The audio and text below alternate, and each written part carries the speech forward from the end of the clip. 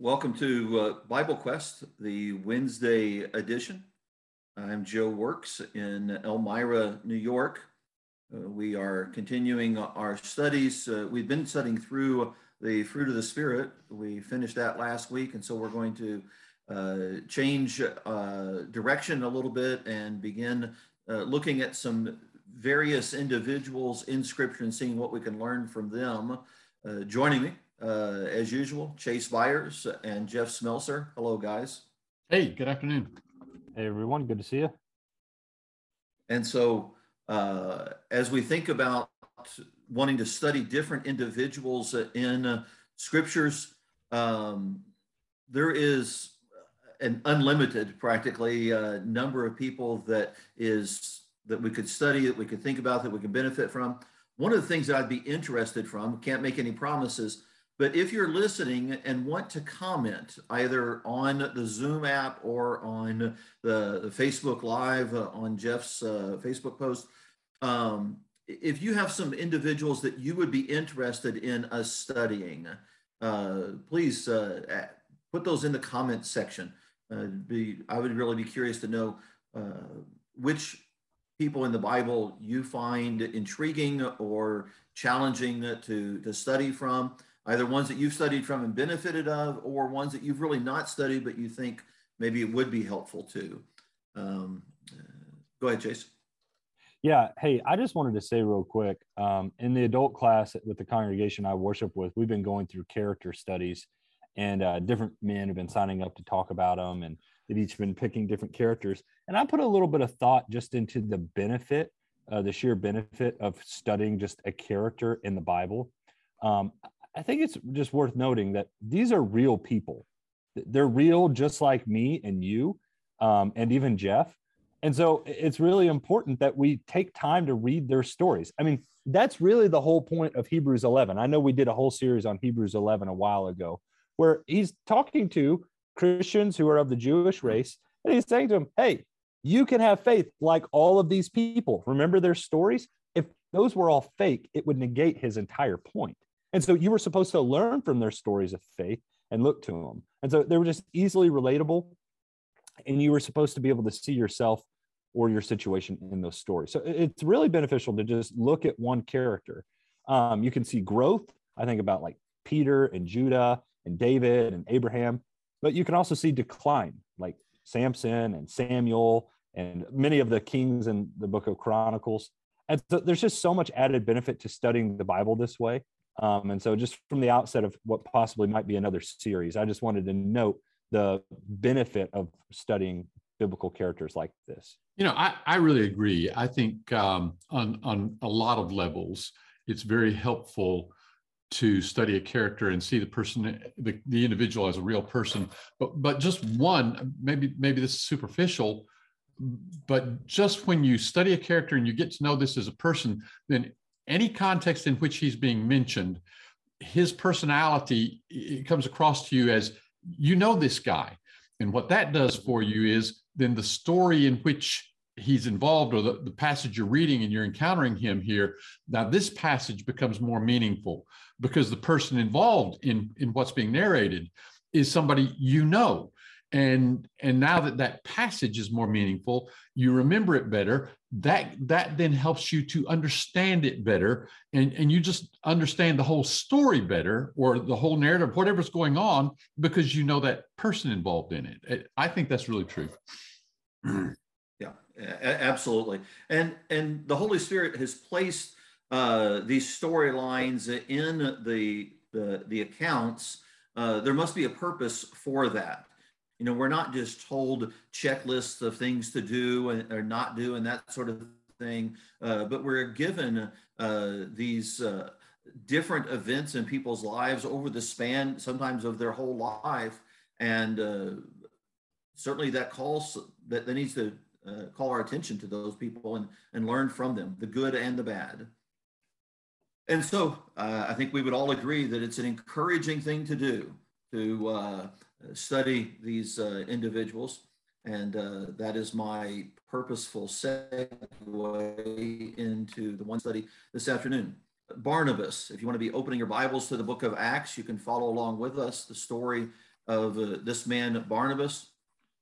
As I think about Barnabas and the various passages that we find him in, Acts 4, Acts 9, Acts 11, Acts 13, 14, 15, he really plays an important role. And outside of the original apostles and Paul, he may be one of the most important individuals in the first century in the early church. Yeah, he's one of the writers of the New Testament.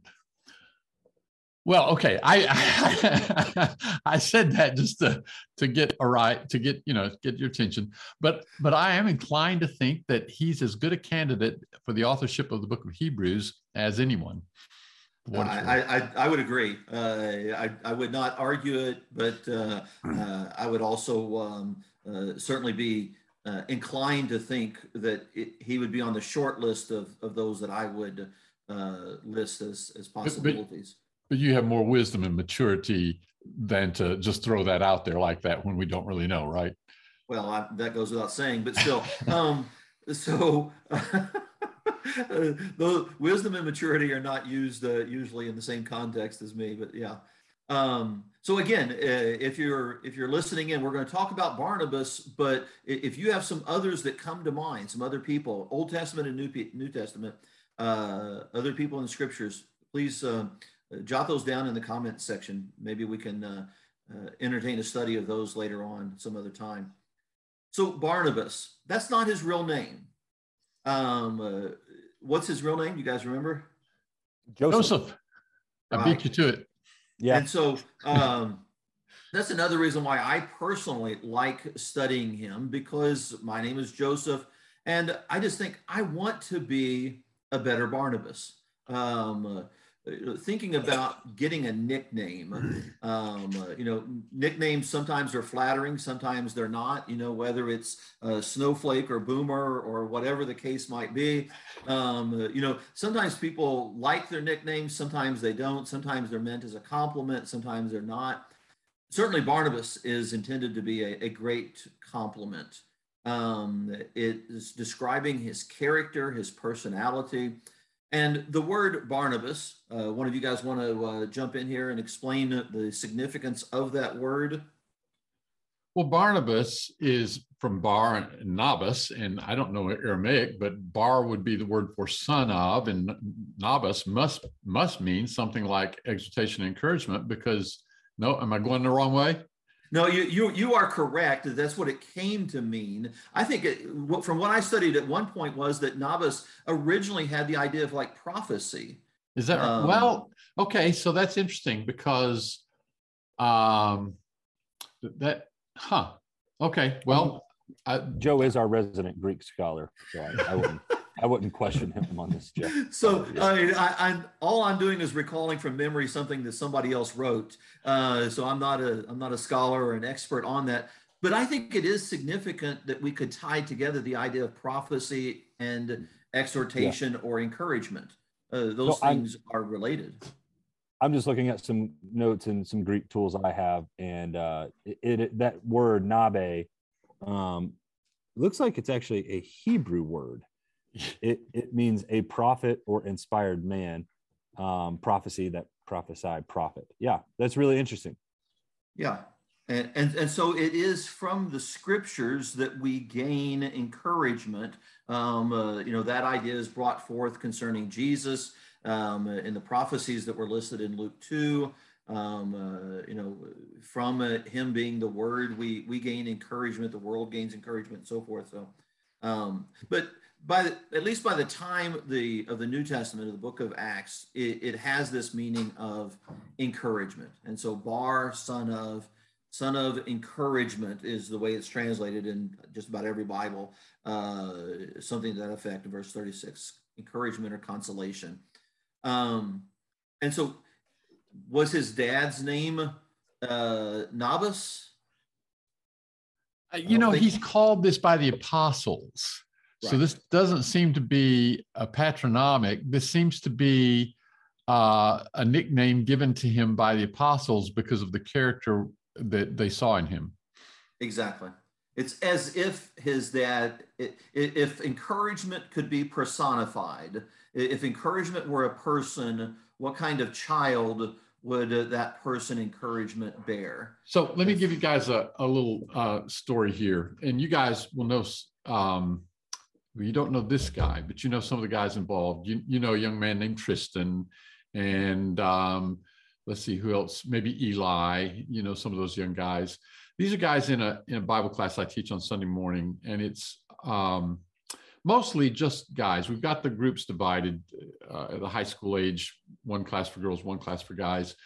And we were going through the book of Acts, and we got to Acts 4. We introduced Barnabas, and we were looking at his name. And I just asked the guys, I said, of everybody in the congregation here, who's somebody that you just think of as being an encouraging person, somebody that you might give them that nickname?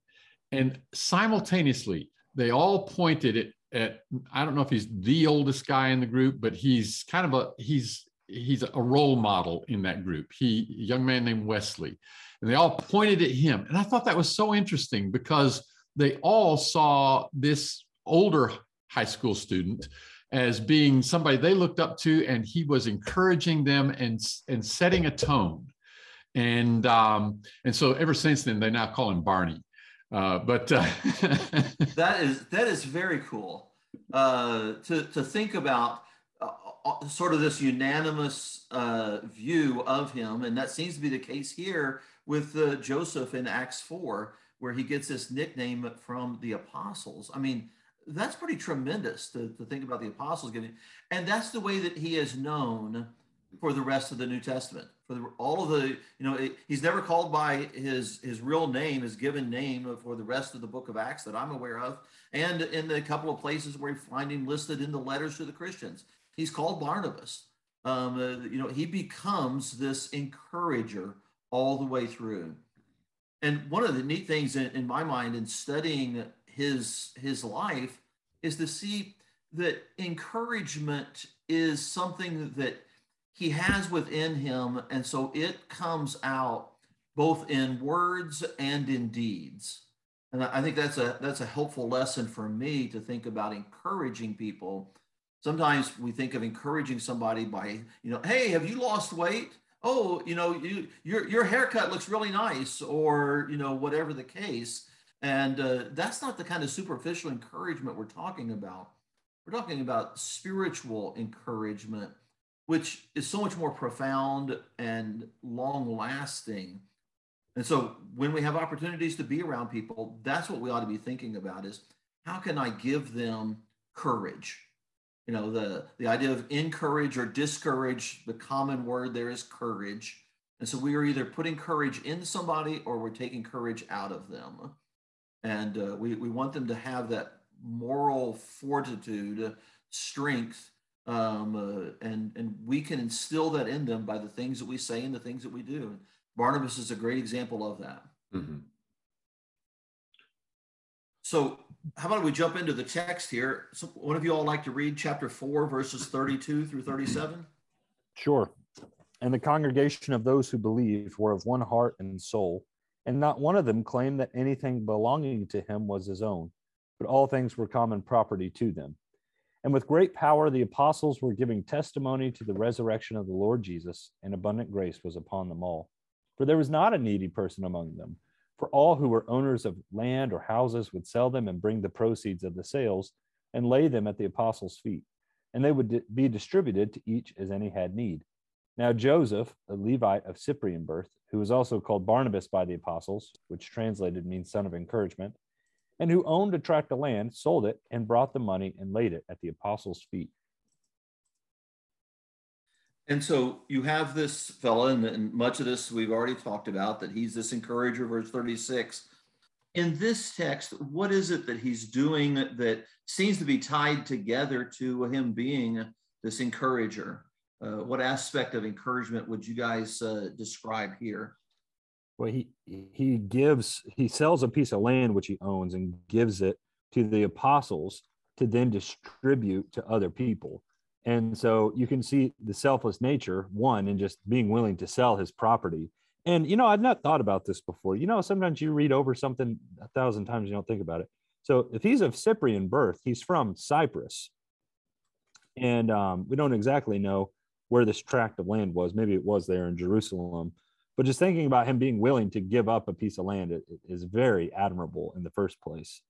And then two, to just be willing to give that money to the apostles and say, do with it what you guys think is best. It shows a lot of humility on his part. He doesn't micromanage where the money goes. I mean, granted, he's giving it to the apostles. He can trust them, but it just goes to show the giving nature of this guy. Well, there's also this fact. It appears in the text there were a number of disciples who were doing this, but for some reason, Luke singles out Barnabas. And of course, what we see in the next chapter is Ananias and Sapphira see that people are getting credit for doing this, and they want in on that credit, but they want in on the credit more than they're actually going to deserve. But the point I want to get at is why, as Luke tries to make the point, people are doing this and they're thought well of, they're being commended for doing this, and then Aquila and Priscilla, I mean Ananias and Sapphira, then are seen as the counterpoint. Why pick out Barnabas to make this point? And I think the reason Luke does that is because we are going to see Barnabas, and as we see Barnabas in the ensuing chapters, we're going to see this character demonstrated, exemplified repeatedly, this encouraging character. And so of all the disciples that he could have picked out, he picks out Barnabas because we need to know about Barnabas. He's going to be very much involved in the work that's going to continue throughout the book of Acts. And because we're going to see this character demonstrated. So I think that's what's going on here. I think that's right. This is just the introduction to him that then Luke is going to weave into the rest of this book, and to show that this character is not limited to just financially helping people who are in need. Although, is that not it, even just in and of itself, tremendously encouraging?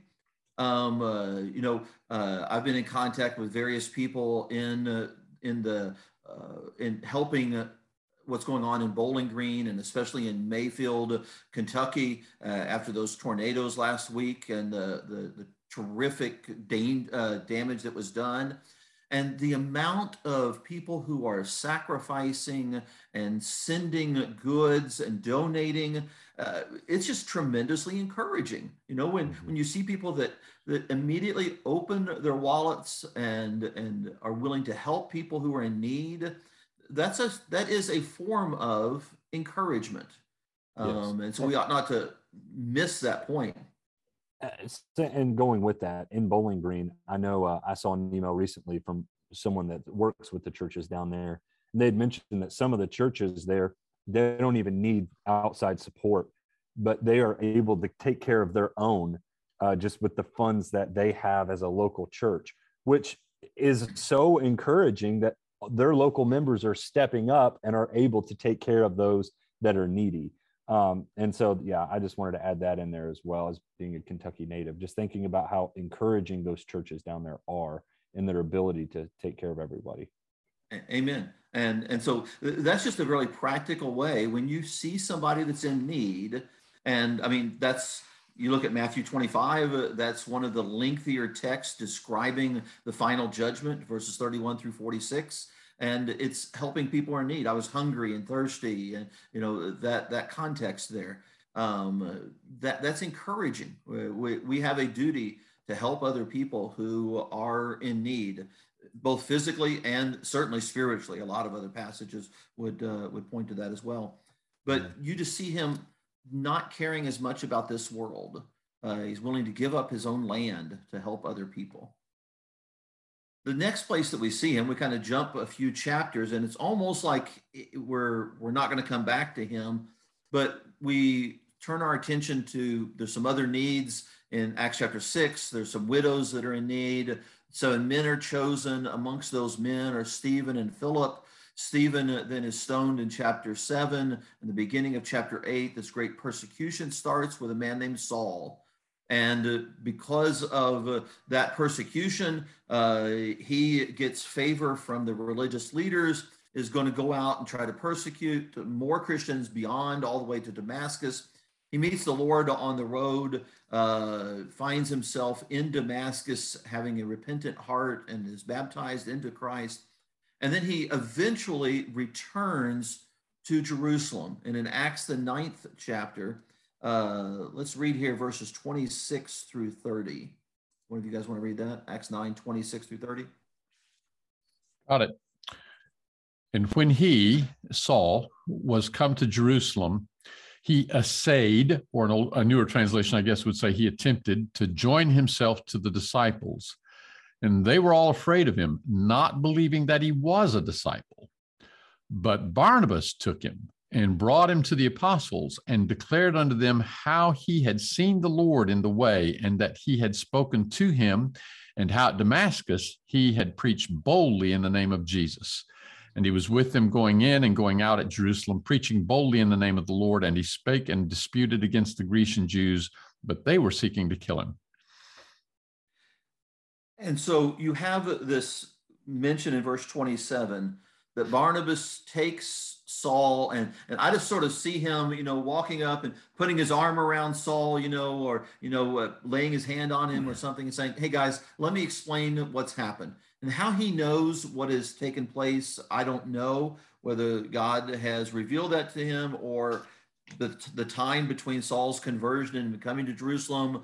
Barnabas has been a witness to some of that. I don't know the details to that, but whatever it is, Barnabas really sticks his neck out here. I mean, Saul is a murderer of one of the members. Saul is the one who has drugged men and women out of their houses and wreaked havoc on the church, Acts 8. And now Barnabas is like, hey guys, let's give him another chance. Yeah. I'm convinced he is one of us. Wow. Yeah. I would like to think that I would have done that, but I don't know. He vouches for him, and he does so, as you say, in a situation where he's really sticking his own neck out. Not on that same level, but maybe on a lesser level, we can do something similar. We're not vouching for somebody who's killed the people that we're introducing this murderer to, but you might be in a situation where you're coming into your Sunday morning assembly, and a visitor comes in, and you know how it is when you're the new person in any setting. You don't know anybody, you feel awkward, you feel uncomfortable, especially if you don't know what to expect, you don't know how things are going to go. You introduce yourself to that person, and then you take that person over and you say, hey, let me introduce you to so-and-so, somebody that you know will respond well, and you can make a connection there for them. It's not on the level that Barnabas was doing with Saul, given Saul's history here, but it's that kind of thing where we can be an encourager and we can help somebody feel comfortable, become acclimated. It can yield much good fruit. Absolutely. And maybe also think, and that's a great application that's probably presents itself to us on a semi-regular basis. That's really handy to have that sort of, oh, here's where I can put this into practice. Another place might be where somebody has wronged. Maybe they've wronged you. Maybe they've wronged somebody else in the congregation, and they have come back. And, a tendency of people is to, well, let's just wait and see. Have they really changed? And, one of the things that they need is encouragement. They're probably already beating themselves up. You certainly know that Saul was. It's wearing on him. We read when he wrote to Timothy that he was a blasphemer and a murderer and an insolent man. He knew that he had done wrong. He doesn't need people to say, prove yourself first. He needs somebody to stand with him, to stand beside him. And when people have done wrong, and maybe they've done us wrong, or we've seen them do wrong, man, look how much the Lord has done that for me. The Lord didn't just write me off, and we need to make sure we don't do that to others. Chase? Yeah, I was just going to say, you look out at any congregation and you have all kinds of folks in a church. And it would have been the same case here in Jerusalem. I realize that the case at this point, you probably don't have Gentiles as Christians yet as much as you have Gentiles that are proselytes that have become Christians. But nonetheless, you have people from different backgrounds, different nations, different economical circumstances. It's a very diverse church. And we worship in diverse churches now. And sometimes we need to be the Barnabas that steps in and says, look, I know they come from a different background, but it's our responsibility to bond with them, and it's our responsibility to love them and to get along with them and be close with them. They need to become some of our best friends. And that can be hard. But if you can be the person that bridges the gap between two different groups of people in your local congregation, you're doing exactly what Barnabas would set out to do at the local church there in Jerusalem. And so it really doesn't matter the local congregation, even if it's all the same race of people, you still have cliques and different people from different backgrounds. It's inevitable of any group of people. A Barnabas steps in and he breaks down those barriers, puts his arm around the new guy and says, here, let me show you around to a few people. And that's why it's so beneficial to know your brethren. This is something I try to do in our local congregation, is when a new person is visiting with us, or someone I've been studying with, or someone that's moved into the area starts worshiping with us, I will quickly try to figure out what kind of person they are, what their background is, maybe some things that they struggle with or have struggled with. And I immediately try to think of who in this congregation is like the same person or has experienced the same thing. And I try to get those two folks together. And so a Barnabas sees those kind of things, wraps his arm around people and introduces them to people. And I think we have a culture in American churches where a visitor comes in and we're just kind of standoffish because it's awkward. We gotta break through that if we want to be a Barnabas. Most of us have been in a setting where we've walked into a room and we don't know people or we're uncomfortable. And when that first person comes to us, it means a lot. And we ought to seek to be that first person when possible. And Chase, you talk about finding somebody who has something in common with this person, and I do the same thing. But, maybe one of the keys here is helping that person understand that we all have the same thing in common. We are all people who have sinned against the God who created us and need his forgiveness. And, that was Saul. And so Barnabas could look at the things Saul has done and say, you know what? He's been forgiven. I've been forgiven. You've been forgiven. We're all in the same boat here. And he could help everybody see that. And especially when we start talking about a newcomer into our assemblies, if it's somebody who's not a Christian, he's in the same boat we used to be in, and he needs the same thing that we've received. And so I think that's part of the key too. No doubt. And so the church continues to grow. It spreads beyond Jerusalem. And, do you have something else before we go on, Jeff? Well, just as a segue into where you're going next, in Acts 9, the very next verse says, when the brethren knew it, that the Jews were seeking to kill Saul, when the brethren knew it, they brought him down to Caesarea and sent him forth to Tarsus. Now, Tarsus is up in the northeastern corner of the Mediterranean Sea, and that's where Saul was from. So basically, Saul goes back to his hometown. Right. Yeah. And which is going to lead into what you're about to say. Yeah. And so the gospel has been spreading. It's going to other places. And in Acts 11, then, beginning in verse 19, those who had been scattered because of that persecution of Saul back in chapter 7 and 8, they go preaching. But when they get to Cyprus and Cyrene and to Antioch, they're preaching to the Hellenists as well. And there's a new congregation is started then in Antioch. And the apostles hear about this new congregation. They're like, somebody ought to go up there and help these new Christians. Who should we send? And they kind of look around and, hey, let's send Wesley. Yeah. That's the idea. They're like, who would be the one who could strengthen, who could help these individuals to be on the right path, to continue serving the Lord?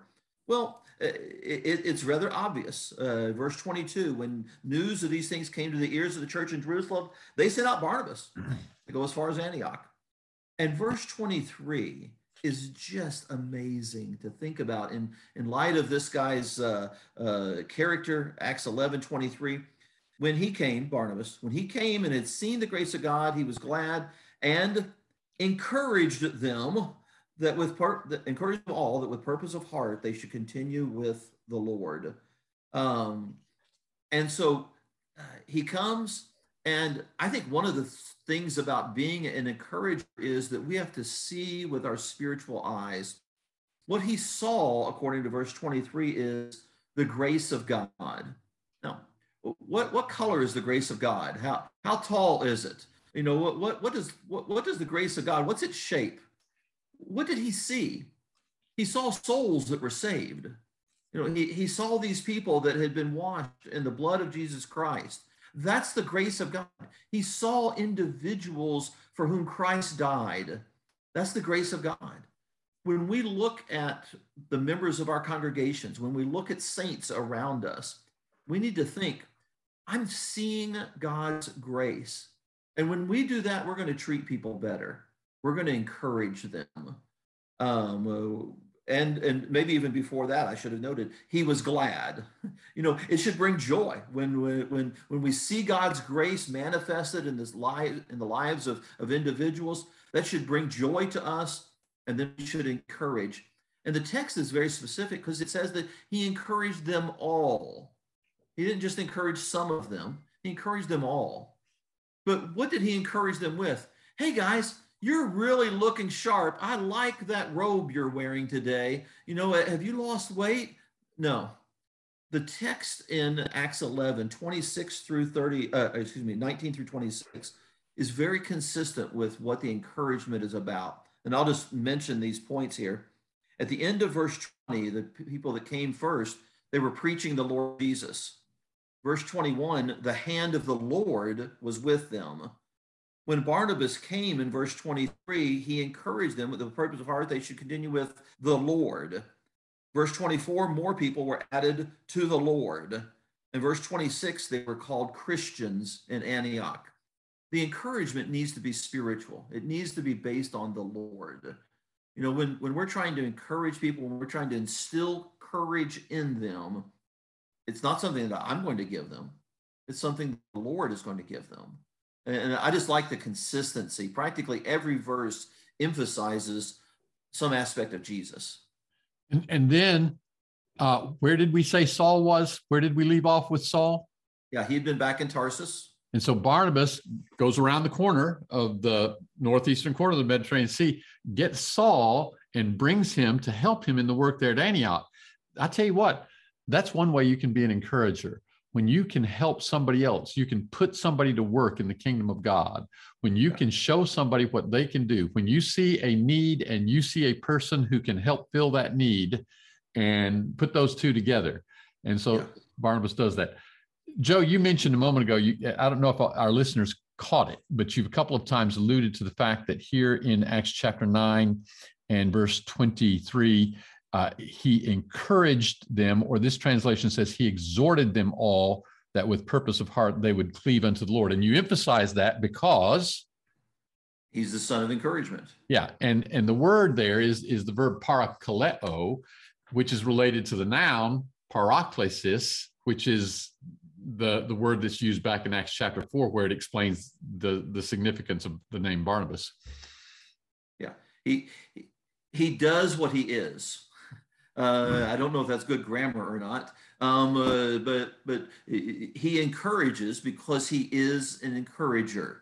And you even see the qualifications of a Barnabas in verse 24. The only way that you can be an encourager is to be a good man full of the Holy Spirit and faith. The idea of being full of the Holy Spirit may have some New Testament limitations to it as far as being full of the Holy Spirit.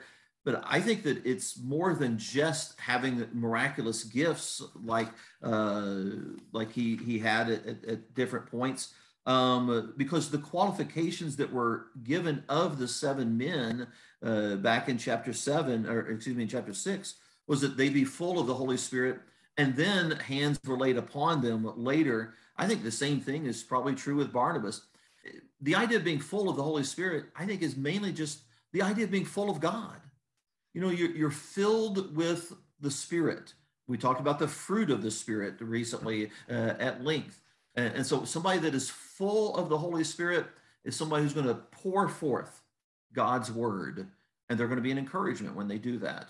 Yeah, to be real specific here, what you're saying about this phrase "full of the Spirit," there may be a specific way in which the people described this way in the New Testament were full of the Spirit. That is, there may be a working of the Spirit such that they were able to prophesy, or they were able to speak in tongues, or heal the sick, or whatever.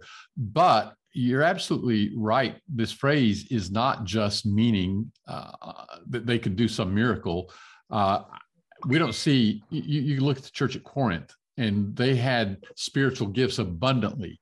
And yet you don't see this phrase being used of somebody that you would think of as being characterized by the problems that you see in the church at Corinth. You don't see somebody there being described as full of faith and spirit.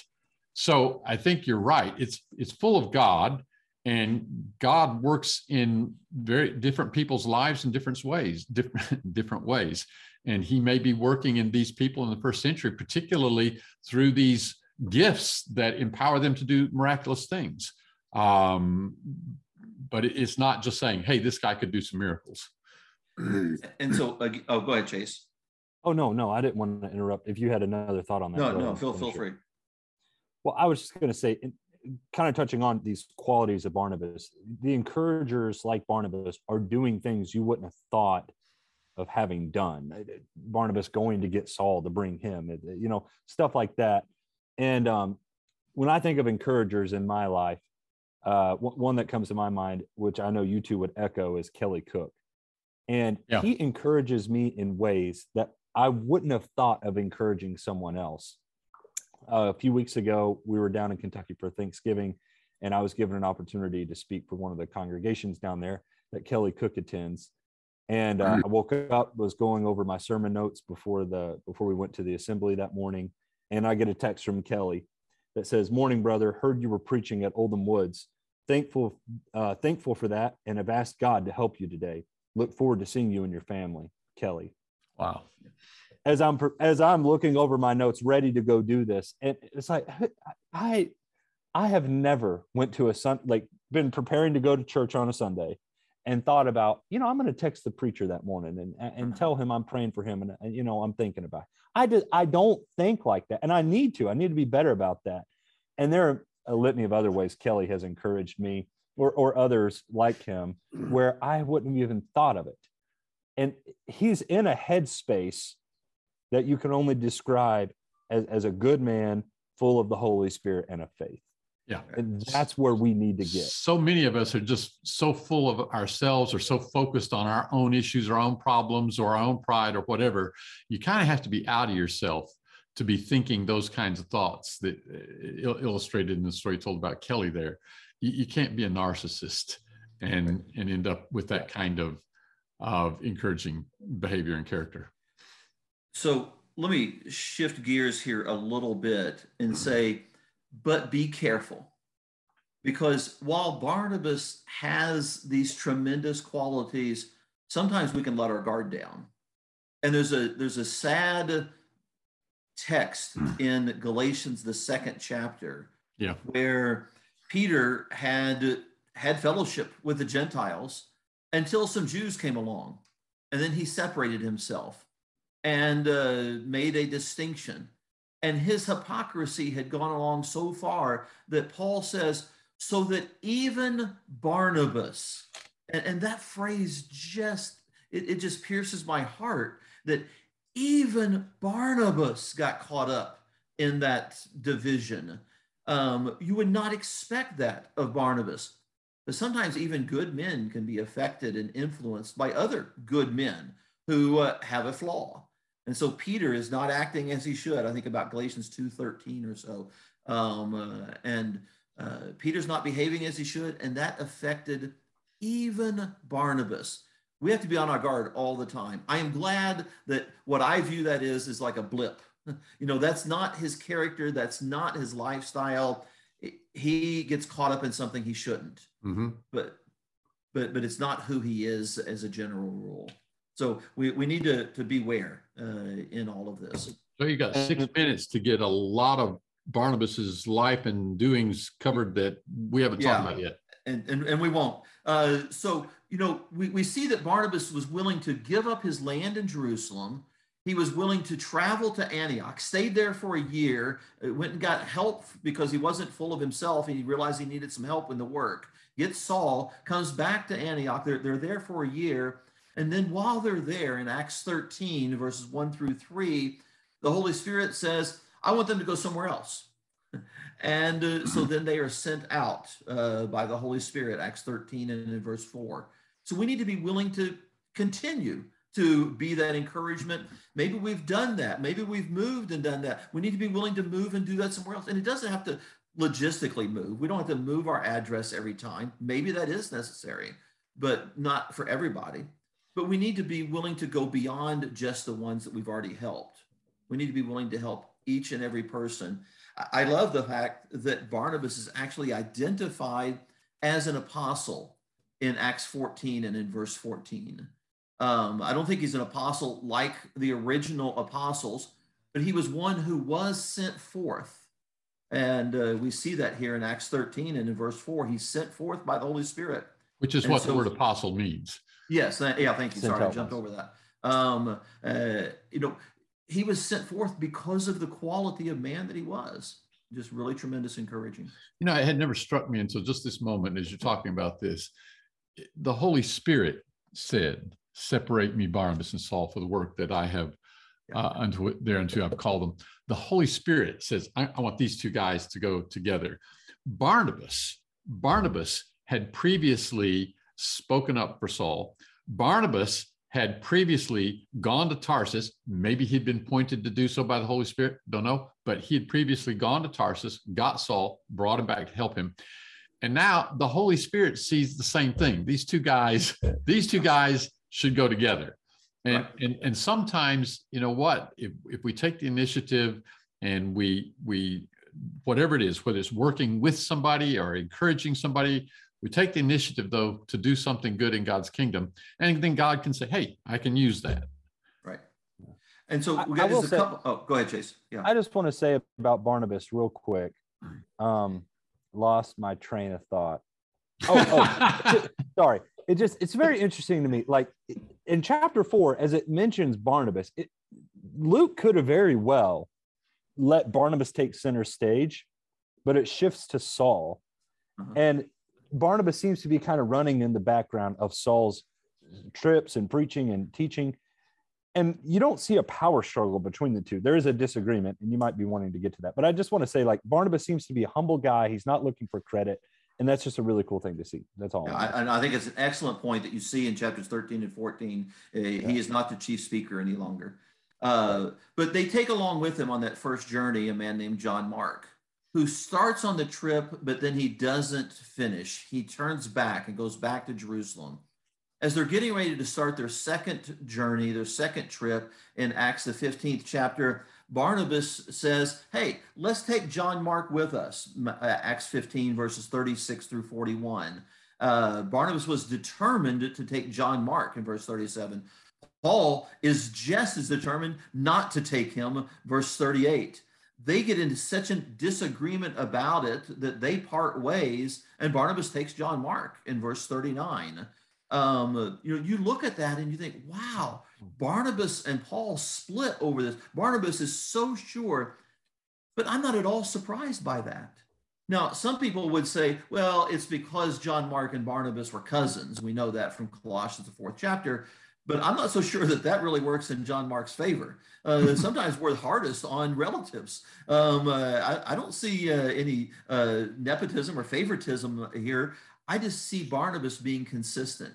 You know, in Acts 9, we saw Barnabas stand up for somebody in spite of what they had done because they had changed. I think what we see here in Acts 15 is Barnabas sees that somebody can change. And I think the proof is in the pudding because when we get to Colossians 4, we find that even Paul is commending John Mark. He speaks favorably of him. He is a useful person for the work. But I think that's consistent with what we see in Barnabas. He gives people second chances, whether it's financially, whether it's spiritually in repentance, whether it's regarding immaturity, perhaps with John Mark, whether it's with people of a different nationality in Antioch, Jew and Gentile or whatever. Barnabas is just constantly willing to give some other people second chances and encouraging them with that. Second Timothy, I was going to say 2 Timothy 4 mentions John Mark being useful, if I'm not mistaken. Yes. But Colossians 4 also mentions that Barnabas and John Mark are cousins. Yeah. Yes. And that Paul sees value in him there in Colossians 4 as well. Okay. If he comes to you, welcome him. Paul wasn't very welcoming of him in Acts 15, but later on in life, he says, welcome him. Maybe Paul has changed his view on it. Maybe John Mark has matured. I suspect it's some of both. But we need to be willing to encourage people for what, maybe in spite of what they've done in the past, for what they can do in the future. We need to see that potential and help that along. We need to be sources of encouragement in every way. And this has been encouraging for me, guys. Thanks for helping me walk through this guy's life. May we become better Barnabases and seek to encourage others ourselves. Anything else before we close off this afternoon? Thank you, Joe. All right. Thanks, everybody, for listening. And again, if you have some people that you would like for us to study, let us know in the comments section. Please share your thoughts with us. Thank you and have a good afternoon.